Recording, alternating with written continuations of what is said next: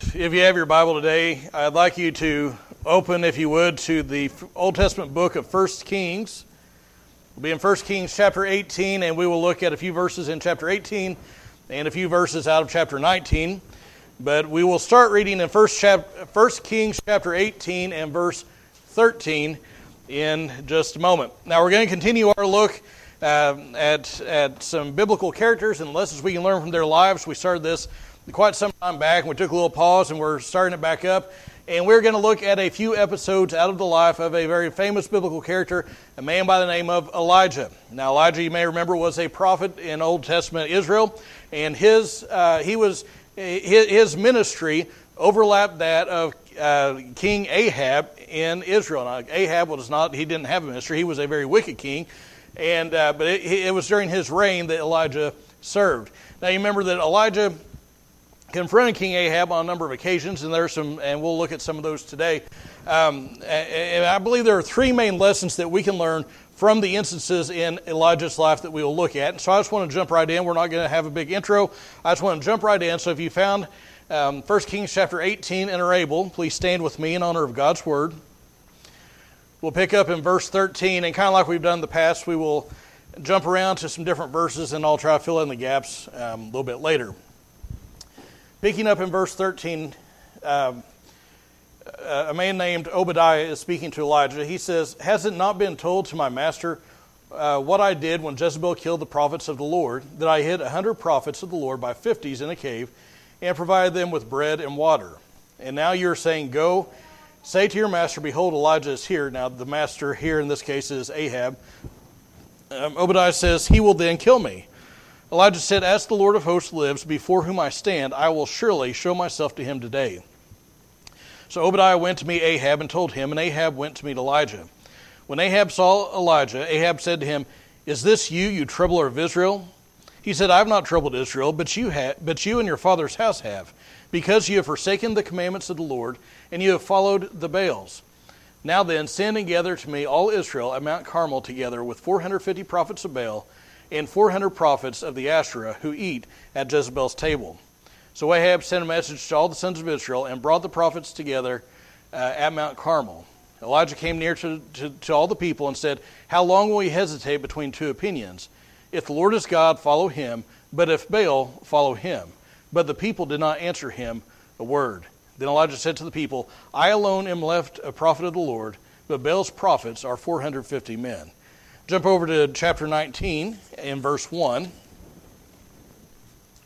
This is after this showdown on Mount Carmel.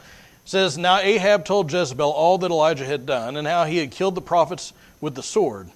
Then Jezebel sent a messenger to Elijah, saying, 'So may the gods do to me, and even more, if I do not make your life as the life of one of them by tomorrow about this time.' And he was afraid, and arose, and ran for his life, and came to Beersheba, which belongs to Judah, and left a servant there. But he himself went a day's journey into the wilderness, and came and sat down under a juniper tree, and he requested for himself that he might die, and said, 'It is enough. Now, O Lord, take my life, for I am not better than my fathers.' He lay down and slept under a juniper tree, and behold, there was an angel touching him, and he said to him, 'Arise, eat.'" And jump down to verse 9. "Then he came there to a cave, and lodged there, and behold, the word of the Lord came to him. And he said to him, 'What are you doing here, Elijah?' He said, 'I have been very zealous for the Lord, the God of hosts, for the sons of Israel have forsaken your covenant, torn down your altars, and killed your prophets with the sword. And I alone am left, and they seek my life to take it away.'" I thought there was more of that, but I guess not. Okay, well, I'll just reference it here in a little bit. Go ahead and have a seat if you would. Now, the first lesson I want to draw out of the life of Elijah is that we ought to be courageous. We ought to be courageous. Now, where we pick up in our story in chapter 18, and really, I'll reference back to chapter 17. You remember, Ahab was a very wicked king. He was a rotten scoundrel, and his wife made him look almost, I won't say made him look like a saint, but made him look a lot better. Because Jezebel, we looked at her back, I think it was on Mother's Day, we looked at Jezebel. But Jezebel was rotten to the core. She was bad. She introduced Baal worship, brought that over from Phoenicia.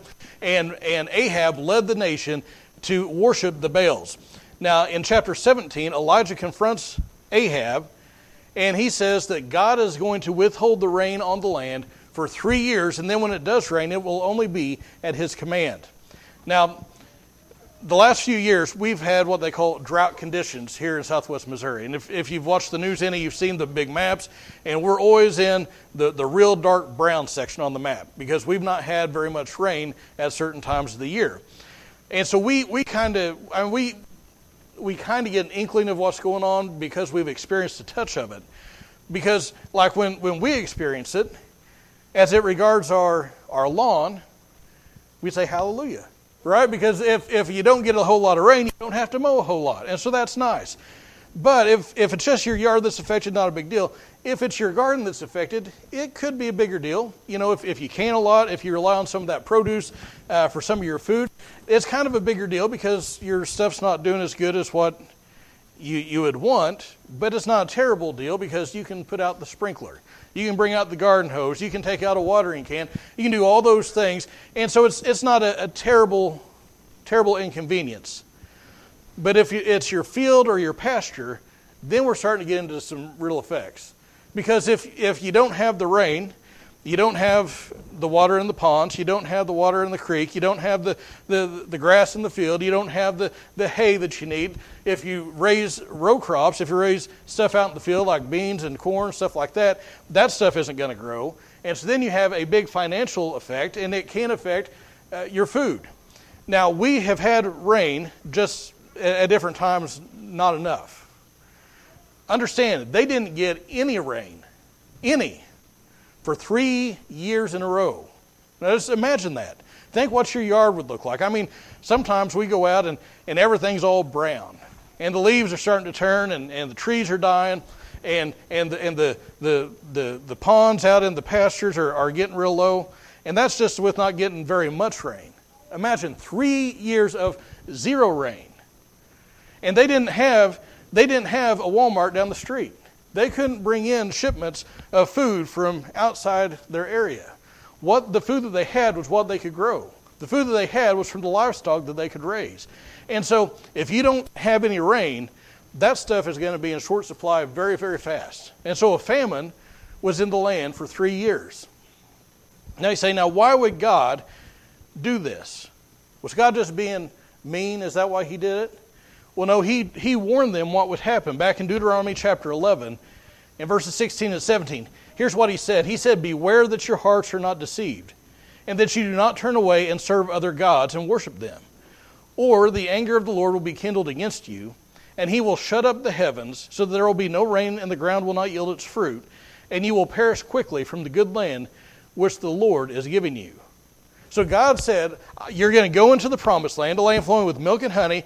It's watered abundantly. But you know what? If you don't continue to worship me and you worship these false gods, these things that are just statues of wood and stone, they're not the true God. If you worship them, here's what's going to happen. I'm going to turn off the water spigot, so to speak, and you won't have any rain. And the people said, okay, well, let's worship these false gods anyway.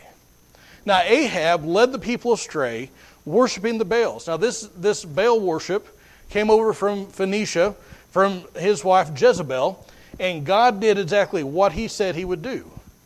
So Elijah goes to Ahab, and he says, you're not going to get any rain for 3 years, and then he goes and hides, because he's not a dummy. Because if he's still standing there, and you know, after a couple months of no rain, a year of no rain, people are going to come hunting him down, and that's exactly what Ahab tried to do. He sent out messages to surrounding nations and looked for Elijah, but Elijah went and hid himself for 3 years. Now, while all this is going on, Jezebel hates God, hates the prophets of God, and has a whole bunch of them killed, has a whole bunch of them slaughtered. And so this head of their household, a man by the name of Obadiah, fears the Lord, and he takes 100 prophets of God and hides them in a cave in two caves, really. Splits them up into 50s, gives them food and water, and keeps them going. And so they're out, Obadiah and Ahab are out trying to find any kind of grass for the animals. And that's where we pick up. Obadiah is out looking for some grass. He comes across Elijah. Elijah meets up with Ahab. And notice again what it says in verse 17. When Ahab saw Elijah, Ahab said to him, "Is this you troubler of Israel?" He's blind to his own sin. He doesn't recognize he's the one that's causing the problems. He's blaming Elijah because Elijah was the spokesman. And notice what Elijah does. He doesn't cower. He doesn't back down. He doesn't soften his message. He doesn't equivocate. He doesn't try to find some commonality or common ground with Ahab. He just straight up tells Ahab, "It ain't me. It's you. You're the problem." It's kind of like when you don't get that second date. "I'm sorry, it's not me, it's you." Right? I mean, he's just telling him straight up, "Ahab, it's you and your father's house because you brought all this sin into the nation." And I want to tell you, it takes courage to stand up and tell somebody in power something like that.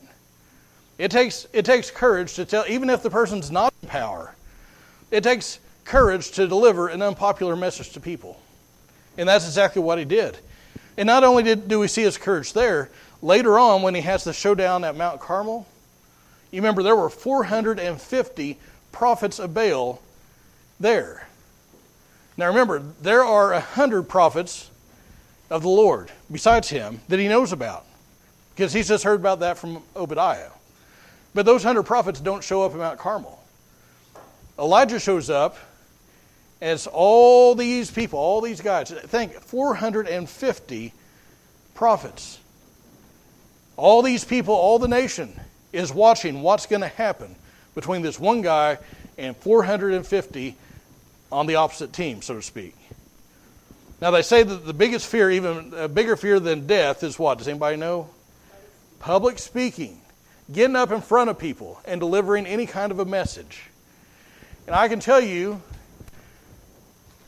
it used to terrify me. I would get sick every Sunday before I got up to preach. I remember I hadn't been in the pastorate too long, and I didn't have to do. I had the opportunity to deliver the associational message at the Lawrence County Baptist Association annual meeting. That's a big way of saying I got to preach to a bunch of people. A bunch of them were preachers. And I got up there, it was at Halltown, and I got up to speak. And when I was doing it, like, this is a lot more people than what we had at the time. And so I was used to speaking to like a handful of people, even smaller handful than what we have, on a good Sunday, or even on a bad Sunday. And I got up, and if you've ever been in Halltown, you know it's kind of a long building. I got up, and it just seemed like the auditorium just went for miles, it looked like. And there were people, and it was so nerve-wracking. And if you've ever done something like that, if you've ever gotten up and delivered some kind of a message or interacted with people, you know that there's some anxiety. That's when people are on your side. Understand, he's doing this against 450 people who are against him. And all these people are watching. And he stood his ground. He was alone, and he stood by himself. He was courageous. Now, I just want to encourage you today, because you might be in some sort of situation and you're really not looking forward to it because maybe you have some sort of news or message that you need to deliver to somebody. It's an unpopular piece of whatever it is, news or what. I want to encourage you to be courageous. Maybe you want to share the gospel with somebody and you're just so anxious and worried about it. Be courageous. You may have to stand alone, maybe in the workplace. I worked at a place one time in college. I believe I was the only Christian there. They were almost all of them were ex-cons. And there's one guy who had a great big spider tattoo on his neck. And I remember saying that he went into a store one time, this woman saw it, and she hauled off and smacked the spider because she thought the spider was real. Anyway, that's beside the point. I worked there, and I felt very alone. And maybe you've worked in a situation like that too. I mean, the people were nice enough, but I still just didn't really fit. Listen, it's tempting to just go along to get along. It's tempting to not do what you know you ought to do just because you don't want to make waves or because you don't want to stand out. But Elijah's example should inspire us to be courageous, even when we stand alone. Second thing I want you to see in our text is this is kind of a little secret that we whisper about in churches. We try to pretend it doesn't happen. This is not the case. But the second thing I want you to see is that depression and discouragement are real struggles in the lives of believers. Depression and discouragement are real struggles in the lives of believers. So Elijah says, you know what? Ahab, you need to bring 450 prophets of Baal and 400 prophets of Asherah. She was the consort of Baal. She was the female goddess. And you've probably seen pictures of archaeological digs where they have a statue, an idol of Baal, and you probably didn't realize what it was. The Asherah was a post. It was a pole in the ground. They worshipped a pole stuck in the ground. Anyway, he says, you bring out all 850 of them. Now, it appears that the 400 of them, the ones of Asherah didn't show. But anyway, these 450 prophets, you bring them on out. And he says, you bring them out to Mount Carmel. Now, this all sounded good to Ahab, because Mount Carmel was between Israel, where, the land of the true God, and Phoenicia, where Baal worship came from, into Israel. And so it was in between. And Baal was supposedly the god of fire and storms and all this. So this was in his wheelhouse, what they were going to do, this test they were going to have. And the Baal worshipers saw Mount Carmel as a sacred place. And Elijah's going at it alone, and they're going to have 450 people. So it looks like on the outside that Elijah's really behind the 8 ball. And hopefully you know the story, the prophets of Baal, they cry out to Baal, and they start in the morning. And they pick their offering, and they cry out, "Oh, Baal, hear us!" And they start gesticulating and moving around and dancing around. And of course, there's no voice, no answer. They start carrying on and no answer, and so they get bigger and more voluminous, and they start, they're really going at it. And then they start cutting themselves, and blood's gushing out, and they're doing all sorts of things. And Elijah, I love Elijah here, he starts making fun of them. Hey, maybe you should get a little louder. Maybe he's on a journey. Maybe he's otherwise occupied. Maybe he's asleep. Maybe you need to wake him up. And they're just screaming and hooting and hollering and carrying on, and there's nothing happens because Baal doesn't exist. He's not a real god. And so Elijah gets up and he says, "All right, now here's what you do. You not only have the bull laid out, pour some water on." And so they poured water on. He says, "Do it again." They did again. Do it again. So then they get all this water. The wood's wet. The offering's wet. All this stuff. He calls out to God. Fire falls from the sky, burns up the offering, looks up the water, burns the rock all up. I mean, everything is wiped out. And the people, when they see it, what's their response? They bow down and say, "The Lord, He is God. The Lord, He is God." And Elijah says, "Get those prophets of Baal and capture all of them." So they get them all and they take them out and they kill them all, do all this stuff. So Elijah is on this spiritual high. He's seen God do this mighty act, this amazing miracle. We're still talking about thousands of years later. He was there. He's on this spiritual high. The people have seen the impotence of Baal. They've seen the mighty power of God. And on top of that, God says, okay, guess what? It's time for some rain. And so Elijah calls for the rain comes, he's way up here. And it's on the heels of this spiritual victory that he begins to plummet. Because he's way up here. Jezebel doesn't bother to come out and see what's going on with the prophets of Baal. Ahab tells her, and so she sends word, it makes her furious. She sends a messenger out to Elijah and says, "By this time tomorrow, you're a goner." That's my version of it. But that's the gist of it. She says, "You got 24 hours, you better enjoy it." And Elijah, the Bible says in chapter 19, He fears and he flees. He fears and he flees. Now, if you look at chapter 19 again, look at verse 3. It says, and he was afraid and arose and ran for his life and came to Beersheba. Now, most likely, that doesn't mean anything to you. Beersheba, okay, that's where he went. He was in Jezreel when all this happened. That probably doesn't mean anything to you either. Understand, here's what happened. He's in point A, Jezreel. He goes to Beersheba, point B. And this is all in about a day's time, about 24 hours probably. They're 95 miles apart. They didn't have a car.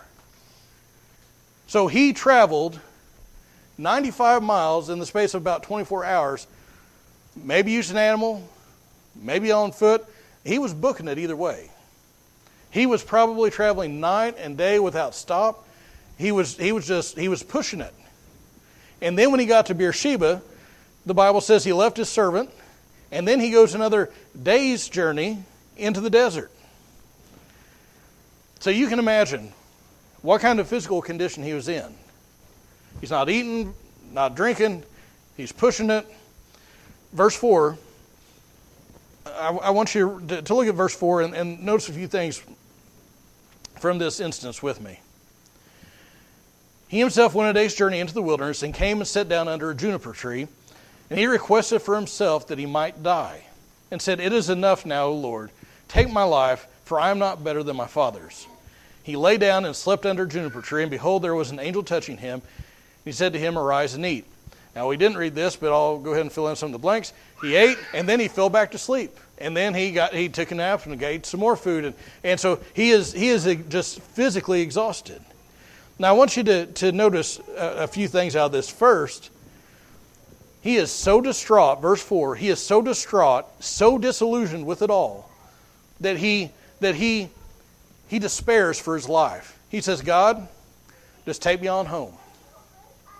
Second, he says, I'm not better than my fathers. This appears to mean I haven't had any more success eradicating Baal worship out of Israel than what my predecessors had. Because, understand, these people saw this amazing act of God. They bowed down, said, the Lord, He is God, the Lord, He is God, but they didn't change. There was no repentance. There was no revival. They continued to worship the Baals. And third, he promptly fell asleep. He was physically exhausted. Now, on one hand, it's difficult to understand, isn't it, how he can stand against the king. He can stand against 450 prophets of Baal with all these people looking at what's going on. And then he would be running for his life at the word of a lone woman. But I think there are a couple things that we can glean from this. First, the devil will often attack us the most ferociously after spiritual victory. The devil will often attack us the most ferociously after a spiritual victory. He'll do what he can to steal our joy. He'll do what he can to derail us and to depress us. We see it here. Think about the life of Jesus. Early on in his ministry, you remember he went out to the Jordan. John the Baptist is out there. He said, baptize me. And John says, no, I should be baptized by you. You remember all this? And he said, and so he baptized him anyway. And the heavens are open. The Spirit comes down in bodily form. The Father speaks from heaven, this is my beloved Son, in whom I'm well pleased, and all this wonderful stuff. And so Jesus is having this spiritual victory, so to speak. He's way up here on the mountain. What's the very next thing that happens? He goes into the wilderness and is tempted by the devil. The devil attacks after a spiritual high. Second, we need to realize that our physical life and our spiritual lives are interconnected. Our physical lives and our spiritual lives are interconnected. Have you ever noticed that sometimes you're more susceptible to doing certain things, having certain attitudes, taking part in certain sins, being in whatever certain state of mind when you're in a different physical condition than another? I mean, this guy is physically exhausted. He is fatigued. He is hungry. And that it contributes to his despair. He needs to eat. I got to tell you, I got to eat every once in a while too. And you're probably looking at me saying, Pastor, you've not missed any meals. And that's true, I don't. Listen, if I don't eat on a fairly regular basis, I'm like a baby. And I get cranky. And I've been told that even this morning I've been cranky. But you know what? In my defense, and some of you who are in Sunday school, I guess, heard about it, somebody stole my donut. So I didn't get my food. I got cranky. Now listen, he had been traveling. He had been pushing it nonstop. He was tired. He was hungry. And maybe you've noticed that when you get in that condition too, you're fatigued, you're hungry, you just start feeling pretty bad about life. Our physical lives can affect our spiritual lives. Now, I want to pause here and I want to verbalize something that often gets kind of swept under the rug. It gets ignored. It gets mischaracterized in Christianity as a whole, in Christian circles. And some of the super spiritual folks, and I put that in air quotes because that's what they act like they are, they'll say things like this to somebody that's going through some disillusionment, some depression, some discouragement. They'll say things like this: well, brother, you just need to walk in victory. Just do better. You just need to have a little more faith. And things like this. And, if you were living like you should, you wouldn't feel like this. Now, I'm going to tell you, that's a bunch of hooey. Because there are sometimes physiological things that doesn't have anything to do with your spiritual condition, brain chemistry and things like that. Like Elijah, sometimes our discouragement, our depression, sometimes is affected by lack of proper nutrition, fatigue. And it's tempting to point out all these different things in the life of Elijah and say, well, all these things are why he was in this state. And they all contribute to it. But understand, he had a legitimate reason to be discouraged. Because he was part of this tremendous act of God. He had been there when God had done this miracle. He was there whenever all the people bowed down and said, the Lord, He is God, the Lord, He is God. He had heard all that. He had seen all that. And yet they witnessed what had happened, and yet they didn't change their lives. There was no repentance. There's no change. And discouragement is a real battle that all spiritual leaders fight. Now, I'm going to tell you, sometimes a spiritual leader may or may not let you know about it, but I'll just let you know a secret. Discouragement is a very real battle that every spiritual leader fights. I did some research this week, and according to the Barna Research Group, as of March 2022, and I don't say that out loud, just think in your mind, what percentage do you think of pastors have considered quitting full-time ministry within the past year? Now you just think about it. Don't say it. Just think. What percentage of pastors have considered just quitting it all and walking away? According to Barna, as of March 2022, the percentage of pastors who have considered quitting full-time ministry within the past year sits at 42%. Now, of course, you know me as a pastor, but you know other pastors too. You think about the number of pastors that are in your circle of friends, the people that you know, and you realize half of them in the past year have thought about just walking away, not just changing churches, walking away from ministry altogether. That's pretty stark. And listen, it's not just pastors. It's all of us, right? We all have times of discouragement. We all have times whenever, we expect God to act in a certain way. We expect people to respond a certain way. And then it doesn't happen. And sometimes we just get so discouraged. We get so down. And I want to tell you, that doesn't show that you are not spiritual. It doesn't show that you're in sin. It shows that you're human. It happened to Elijah. Going back to the research, I saw different numbers. I saw anywhere from 250 men leave the ministry a year to 1,700 leave. No, not a year, a month. That 250 to 1,700 leave the ministry each month. That's a lot. And like I said, I know it's not just on this side of the pulpit, it's on both sides of the pulpit. We all wrestle with it. It is a real issue in the life of believers. Again, if you're in that situation, it means you're human. It means you're not alone. It means that you need some encouragement. It may mean that you need to take better care of yourself. The last thing I want you to see is that regardless of how you feel, you are not alone. Regardless of how you feel, you are not alone. So, Elijah leaves the shade of this juniper tree, and he goes to Horeb, the mountain of God. Now, this may be, some have, if you'll notice the wording in verse 9, it says that he went to a cave. The Hebrew says that he went to the cave. It's a definite cave. It's something that's known. And you remember, Moses went up on the mountain. It's quite possible he went up onto this mountain that Elijah went up on and got the Ten Commandments. You remember in Exodus chapter 33 and verse 22, Moses says, God, I want to see your glory. You remember this? And God said, you can't handle that. So he puts him in the cleft of the rock and he passes by. You remember that? Some have hypothesized, we don't know for sure because the Bible doesn't say, but some have theorized that this cave that Elijah was in may be the same cave that Moses was in when that happened. Again, we don't know.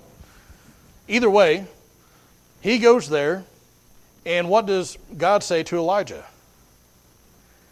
Elijah, what are you doing here? It's not that God needed the information. There's a subtle rebuke here because he didn't tell him to go there. If you look at verse 10, he says, I've been very zealous for the Lord of hosts, and the sons of Israel have forsaken your covenant, torn down your altars, killed your prophets. I alone am left. And so then, in fact, he repeats that exact same complaint to the Lord twice. Notice he doesn't say anything to the Lord about God providing for him for 3 years. Because God miraculously provided for Elijah that whole time. He doesn't say anything about God's protection so that Ahab didn't find him for that length of time. He doesn't say anything about the miracle of Mount Carmel. He doesn't say anything about the prophets of Baal being put to death. All he says is, he's not focusing on that. He says, everybody is turned from you. I alone left, and they're hunting me down. Now, he knew that there were 100 prophets that Obadiah had hidden. And yet, they're in hiding. He felt like he was all alone. You ever felt like that? Even though you know that's not the case, you still feel all alone. Now, look at verse 18.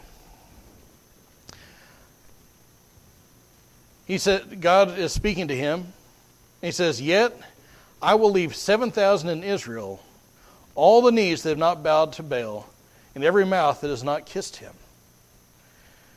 Listen, Elijah said, it's only me. I'm flying solo. I alone am left. Everybody else is AWOL. It's only me left. And God says, there are a whole bunch of folks you don't even know about. 7,000 of them. Now, 7,000 is probably just obviously a round number. He's saying there are thousands of people who stand with you.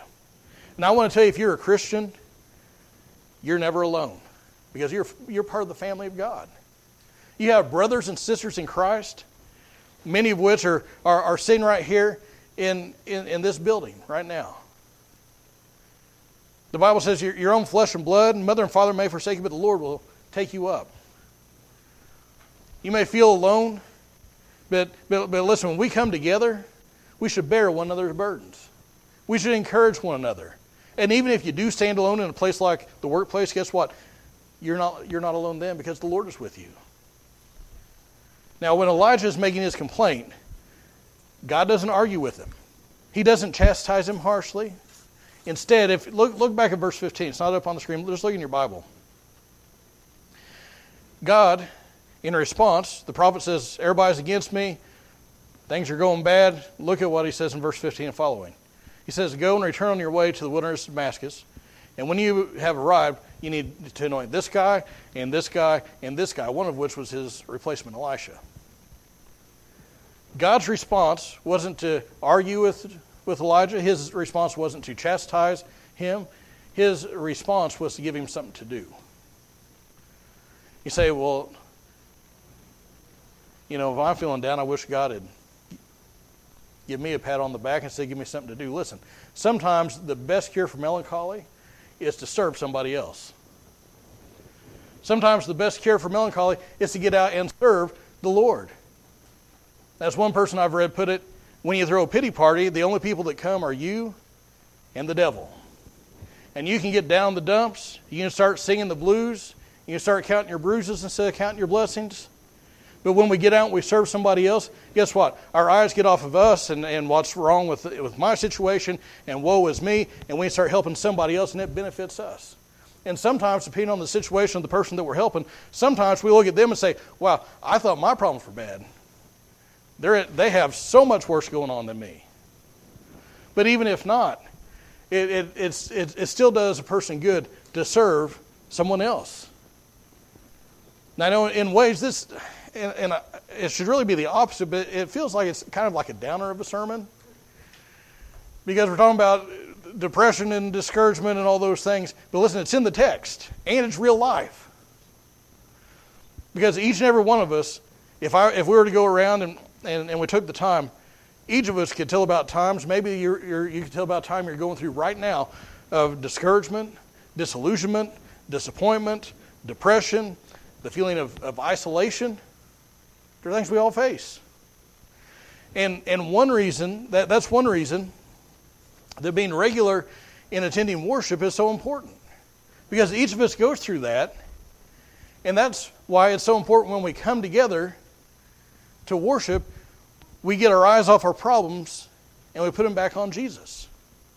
We get our eyes off our problems and we realize there are other people going through stuff too. And we can bear one another's burdens and they can bear our burdens. And it lightens the load. And that's not something you can do when you watch a sermon on TV or the internet. And I want you to be encouraged today because God loves you. He cares for you. He sees you, and He knows what you're going through. And it may be a situation that today you need to bring it and you just need to lay it at God's feet. Maybe you need to pray and ask that God would encourage you. Maybe your thing that you need to do is you need to be more regular in getting more rest and eating better. And you say, that's not spiritual. Tell that to Elijah. Whenever he got some rest and he got some food in his belly, then he was able to get up and go. Now listen, this is specifically geared to the Christian, but it may be that somebody here has never accepted Christ as their Savior. You've never trusted in Him. You've never repented of your sin. You've never turned from your sin and trusted Him alone to save you, forgive you. If that is you, don't wait until tomorrow. Don't wait until next week. Do that today. Because the Bible says that all of us are rightfully under the wrath of God because we've not believed on the Son of God. But God did not send Jesus to the world to condemn the world, but the world through Him might be saved. Why don't you stand with me as musicians come? And as you stand, I ask that you bow your heads and close your eyes.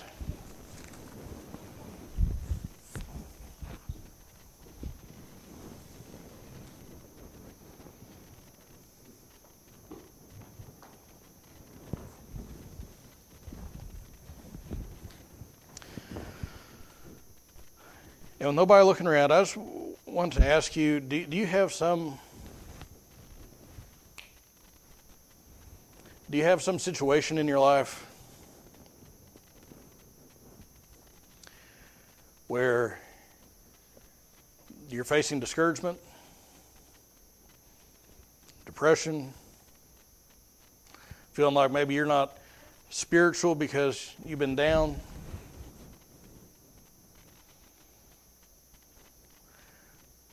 Listen, you're not more spiritual than Elijah. And he got down in a pretty low spot. So much so he prayed that God would just take his life.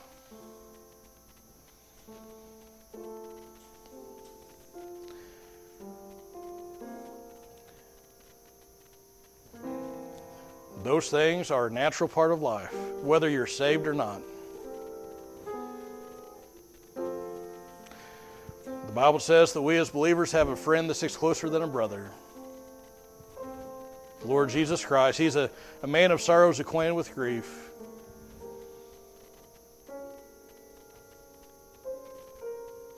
He sees, he knows, he understands, and he cares.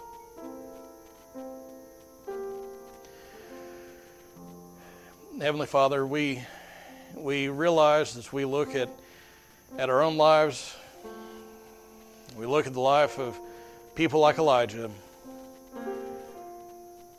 that our experiences are normal, that they are expected, but that doesn't make them any easier.